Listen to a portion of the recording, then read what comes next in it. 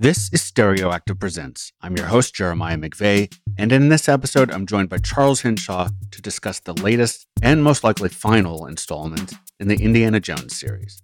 Directed by James Mangold, Indiana Jones and the Dial of Destiny stars Harrison Ford, Phoebe Waller-Bridge, Antonio Banderas, John Rhys-Davies, Toby Jones, Boyd Holbrook, Eitan Isidore, and Mads Mikkelsen. In just a moment, you'll hear my review of the film, followed by my discussion with Chuck.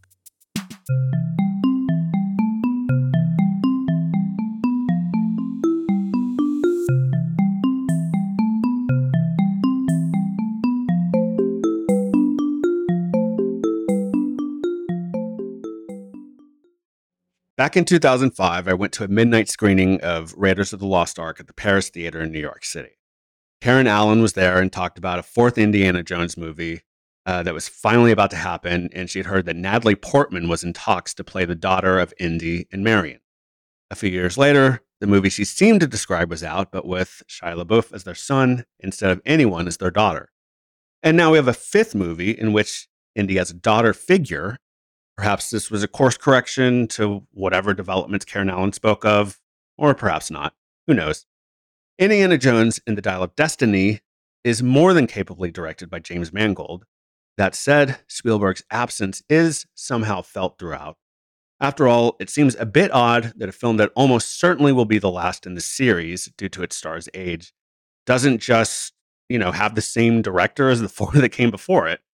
Harrison Ford is reasonably believable as an octogenarian action star, and the film does embrace his aging, but it's all kind of an odd choice for a character that, River Phoenix and young Indy aside, seemed in some ways ageless. In the end, it's hard to see this as a necessary installment in the franchise. From this point on, we may discuss elements of the plot that some would consider spoilers, so if you don't want to know anything about the movie, you may want to skip the rest of the episode, but we hope you'll come back and listen to it at some point.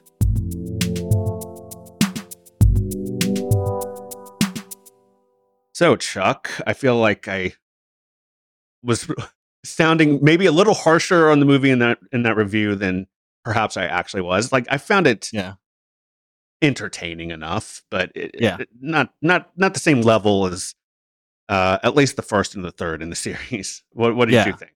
I agree. I agree that it's odd that Spielberg's not involved as director. I don't know if he was producer. Maybe he's executive producer.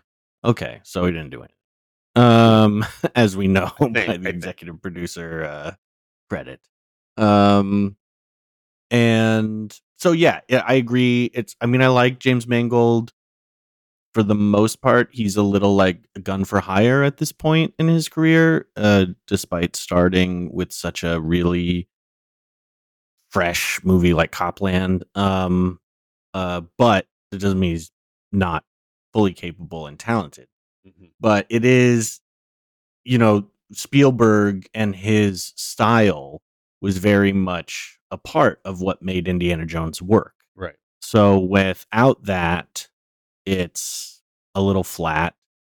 And my biggest concern was that there wasn't a lot of Indiana Jones stuff in it.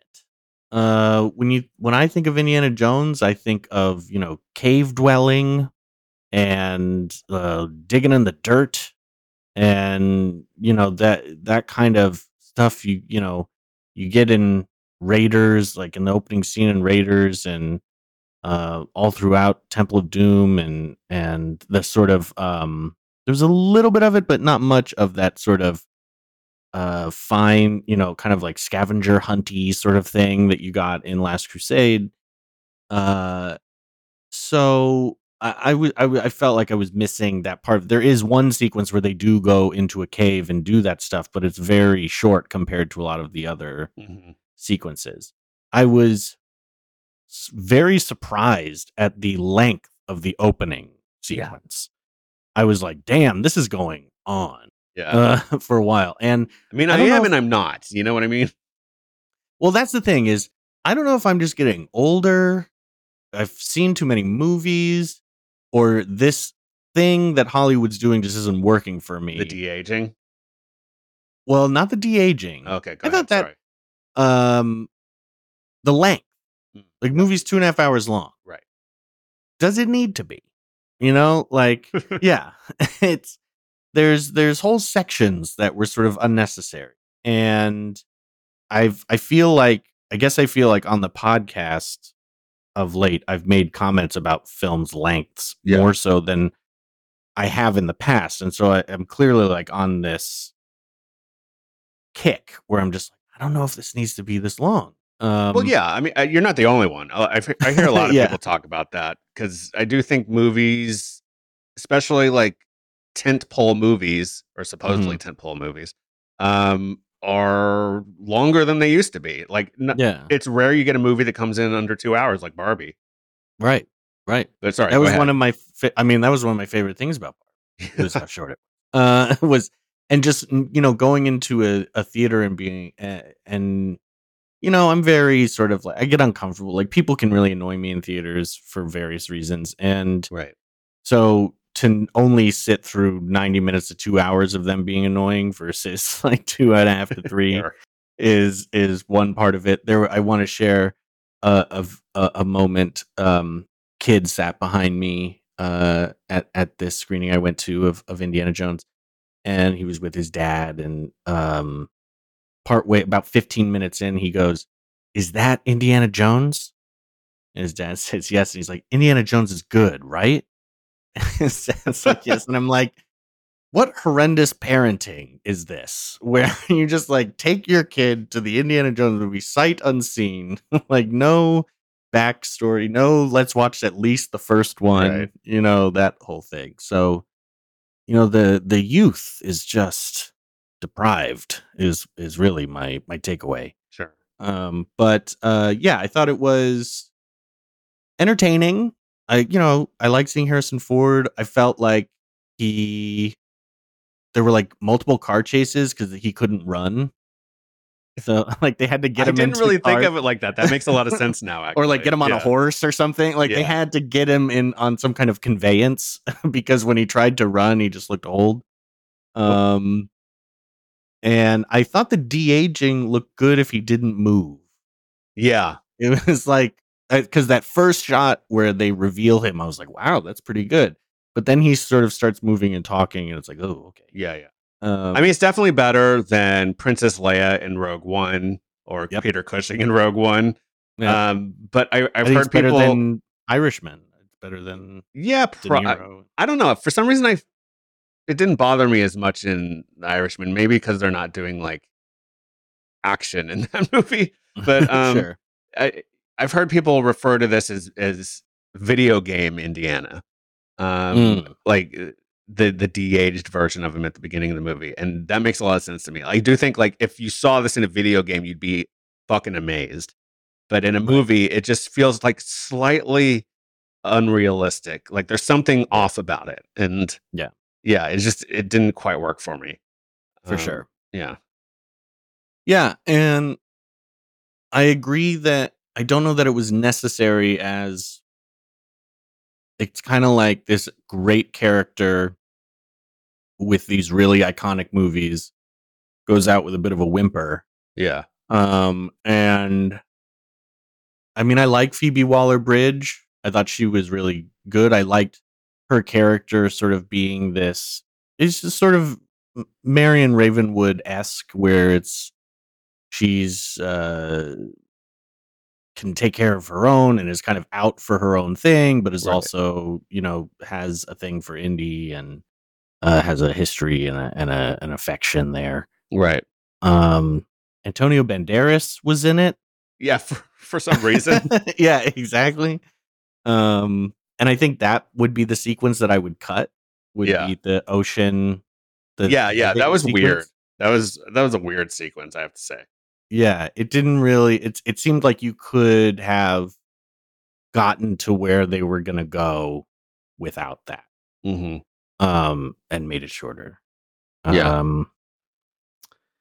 But other than that, I mean, it was fine. I mean, I guess it was better than Crystal Skull. I watched the original 3, Mm-hmm.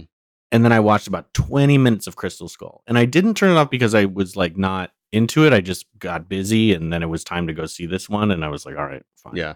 But I do remember really feeling annoyed at Crystal Skull. This time when you watch part of it, or when you No, watched the whole first thing? time when I first, because I thought it was weird that they made about aliens. Yeah. And I was like, archaeology, I guess there's people who sort of, the aliens built the pyramids or whatever. But to me, it's more fun when it was about like, some other sort of mystical thing. Yeah, like I know. the Holy Grail. Well, Or- we'll get to that in this movie too, maybe in a second. Yeah. But yeah, I guess I actually rewatched the first probably 45 minutes to an hour of Crystal Skull. Mhm. And then yeah, it was like I just kind of didn't go back to it. And as I remember, it's like the stuff after where I stopped that was more annoying when I saw it Mhm. before. But that was a movie that I think in theaters I enjoyed it more than other people. I think I was just kind of high on like seeing Indiana Jones again. Sure. And then when I tried to watch it when it came out on like I don't know, probably DVD at that point. I was sort of like, what is this? What are we Right. doing here? And like the whole mutt thing never Yeah. really sat well with me. I was like, what is this? Like it's the entrance of Mutt looking like Marlon Brando Yeah. and I'm forgetting the name of that The movie. Wild One. Yeah, the Wild Ones. In the Wild Ones. Just I will never fathom why anyone thought that was a good idea. It's just so dumb.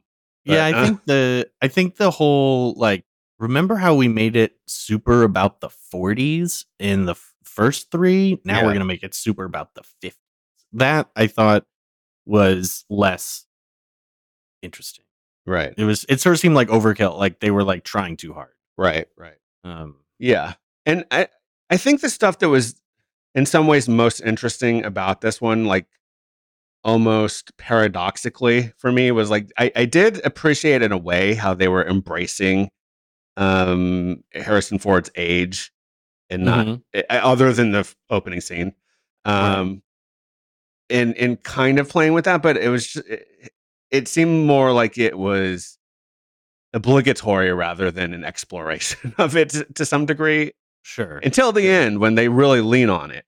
Yeah. But yeah, I don't know. It was very jarring to have Indiana Jones in a movie where someone's listening to the Beatles for some reason. I was like, wow, Right. oh, I didn't even think about that. That's crazy. Yeah. But I don't, the age thing, I agree that, they're nobody had a great idea about what it should be. yeah, They had to come up with something in order to make this movie. right. That's how it felt. Yeah. It did feel like that. Mhm. And I do find it interesting, like having the two of us recently watched the latest Mission Impossible Mhm. and then watching this, the way that they approach their aging star, two of the last real stars of Hollywood. And for one, they both have like these car chases with these weird little cars. Right. These goofy little cars. So there's that. Yeah.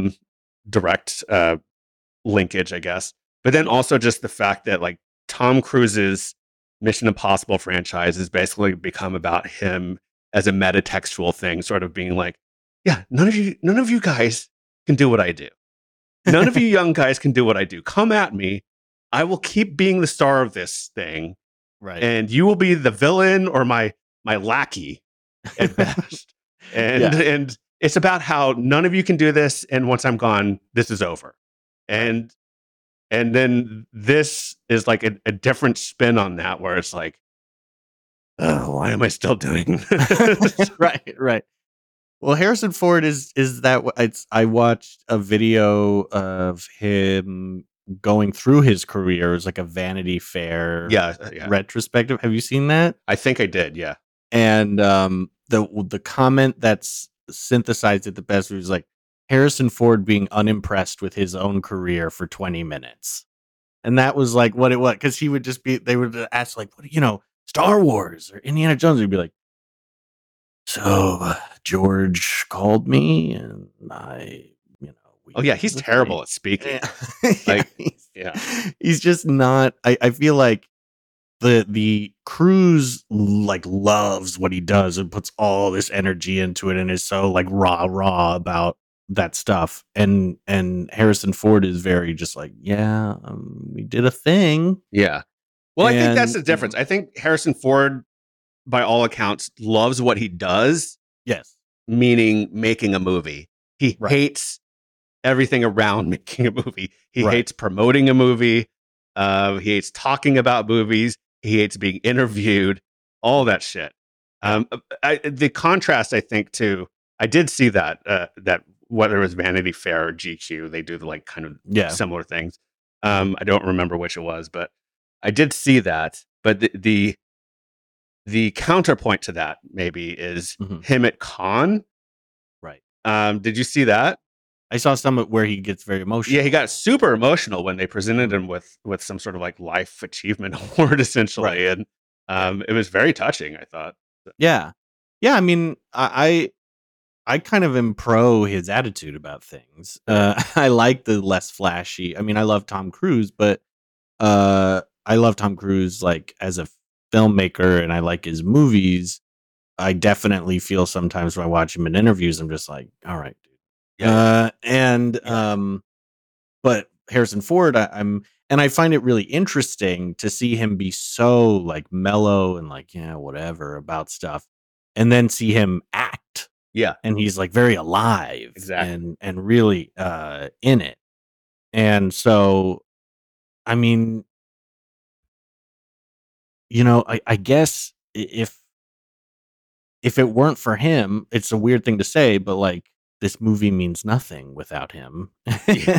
and uh and there is a level of just getting to see him be Indiana Jones one more time that is kind of fun. Yeah. Even it if seems it's like a little they acknowledge that this is going to be the last thing within the movie, I think. Yeah, Right? definitely. Yeah, definitely. But okay, let's talk about the end. Okay. I don't even know how I feel about it. Like Are you talking about the time travel thing? they Okay. travel through time and he meets Right. Archimedes. Yeah. And he wants to stay there because he's outgrown his usefulness in his own time, essentially, outgrown his Right. life or something. Yeah. And it's just like, what the fuck is happening here? Like, Yeah. I don't know. I wasn't like necessarily totally against it, but I was just baffled more than anything. I think it follows the Crystal Skull path Yeah. of upping the ante to a point that like, yeah, I know it doesn't make sense that you open the ark and then like ghosts fly out of it and Yeah. kill everybody. Like, I know it doesn't make sense. I know it doesn't make sense that he drinks from the Holy Grail and like saves his dad and like, what are they, like eternally youthful now? Like, how does that work? I get it. But this is too far. Yeah. Like, why is it too far? I guess like that's what I can't quite put my finger on, because like that's the internal thing for me. I'm like, this seems like too much, but why is it too much? Why did those work and this didn't? And the Crystal, because I think those were honestly, like, even though the arc and even the I don't know what you want to call it, voodoo or whatever you want to call it in the Temple of Doom. Yeah, that's a very confused movie culturally. It's yes, like voodoo in India or wherever they are. Exactly. But all, I mean, and like like they pull the heart out and the guy's still alive and all that stuff. But all of that is still grounded in this like mythology of humanity and the concept that archaeology and an archaeologist like Indiana Jones is into, which is that the ancient stuff is the most pure because it has power by being so ancient, and it rests in the ground, and we dig it up and we go into the past and all this stuff.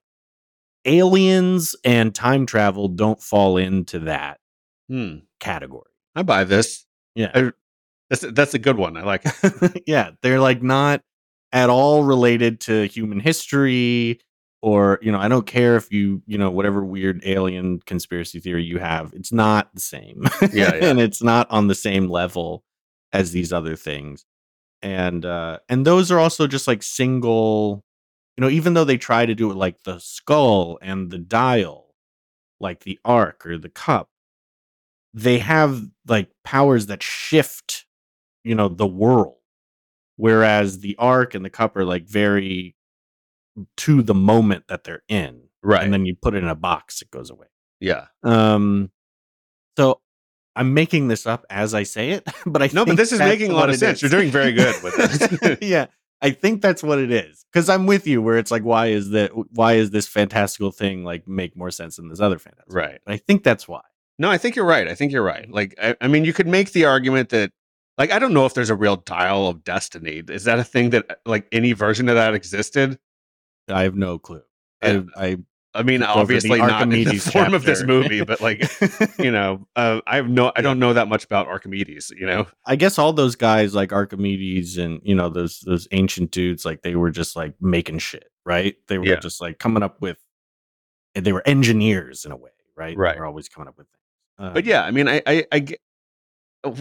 even if some version of a dial of destiny existed, something that looked like a dial that Archimedes made, mm-hmm. I do think the difference, as you're kind of like pointing to, is that this movie makes it be something that he couldn't have made. Right. Well, it's otherworldly. It's otherworldly. It's other timely or whatever it is. Yeah. Because he's pulling technology from the future to make a thing. Whereas, like, yeah, the Ark and the Grail have this like mythos around them, right? Because of what they are, not what they're adding on for the movie. And I mean, it does. It aligns. I mean, it maybe to the consternation of some, but there is that like Judeo-Christian sort of thing that it lines up with, and I don't know, that makes a little bit more sense than aliens or time travel. Yeah, but I mean, I think they could have like picked something from another major religion and gone with that. I think you're right that there's something about it being like an actual human object, even if they're imbuing it with magical powers. It's magical powers. It's not technology from other world or other time. Yes.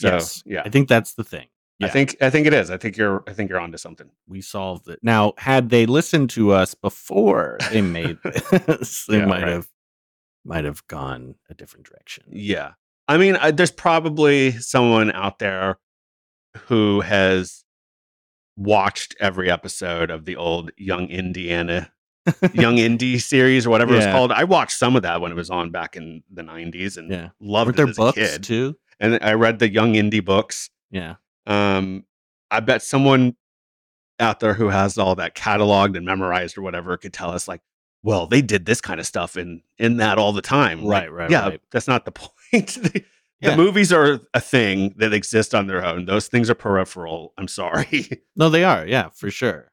And the movies tap into something. I think that's and the other thing is the movies were based on film serial.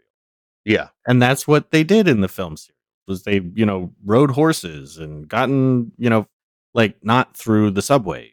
Right.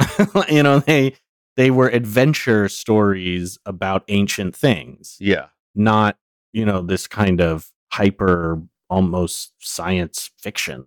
Yeah. I do think that's another reason that it doesn't make sense for Indiana Jones to exist in the 50s and 60s.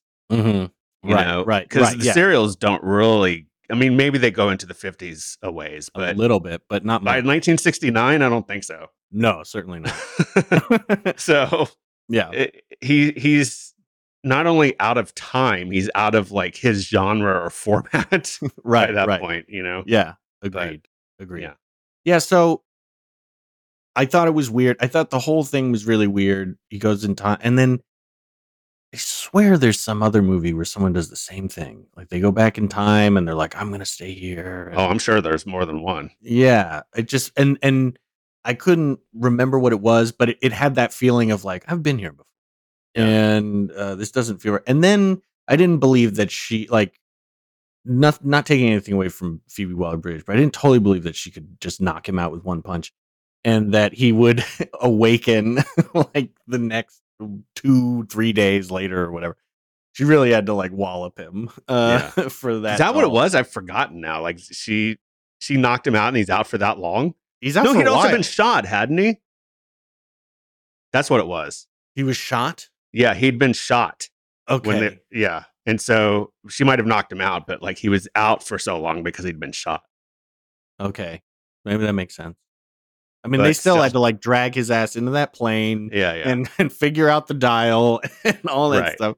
It was of all the things, these are the things. It is weird with movies where I encounter this with I wish I could remember what the movie was where someone was like, with Mission Impossible, a friend of mine recently was like, I was so bored watching Mission Impossible, and they're like riding through Italy in a car chase, and it just seems so unrealistic.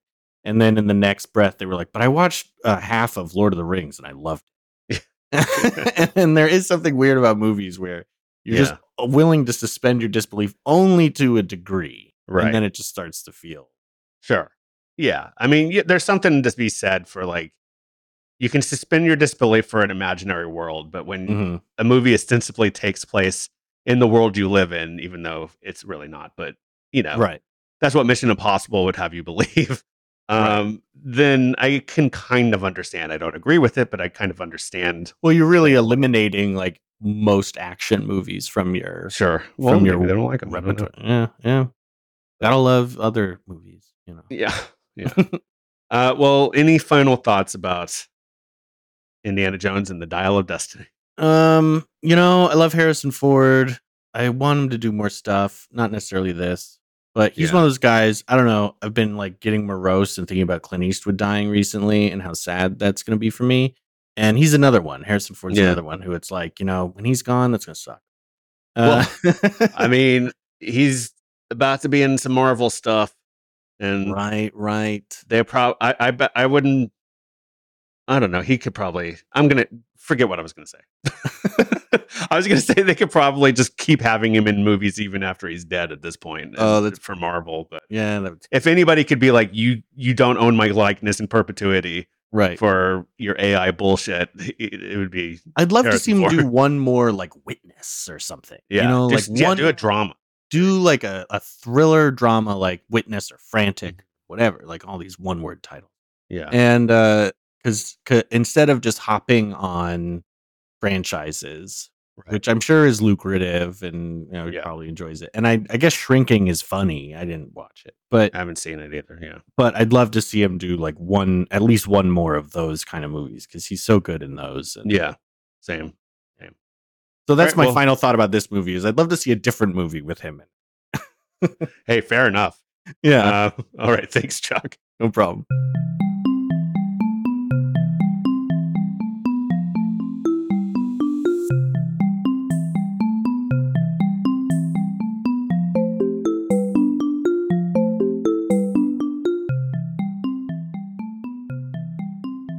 Thank you for listening to Stereoactive Presents, and thank you to our guest, Charles Henshaw.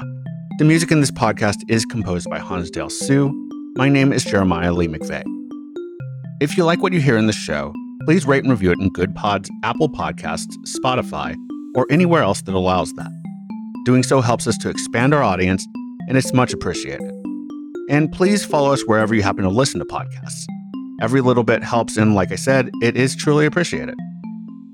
You can also get in touch with us at stereoactivemedia@gmail.com, and you can find more information about this show and everything else that Stereoactive Media is involved with at stereoactivemedia.com.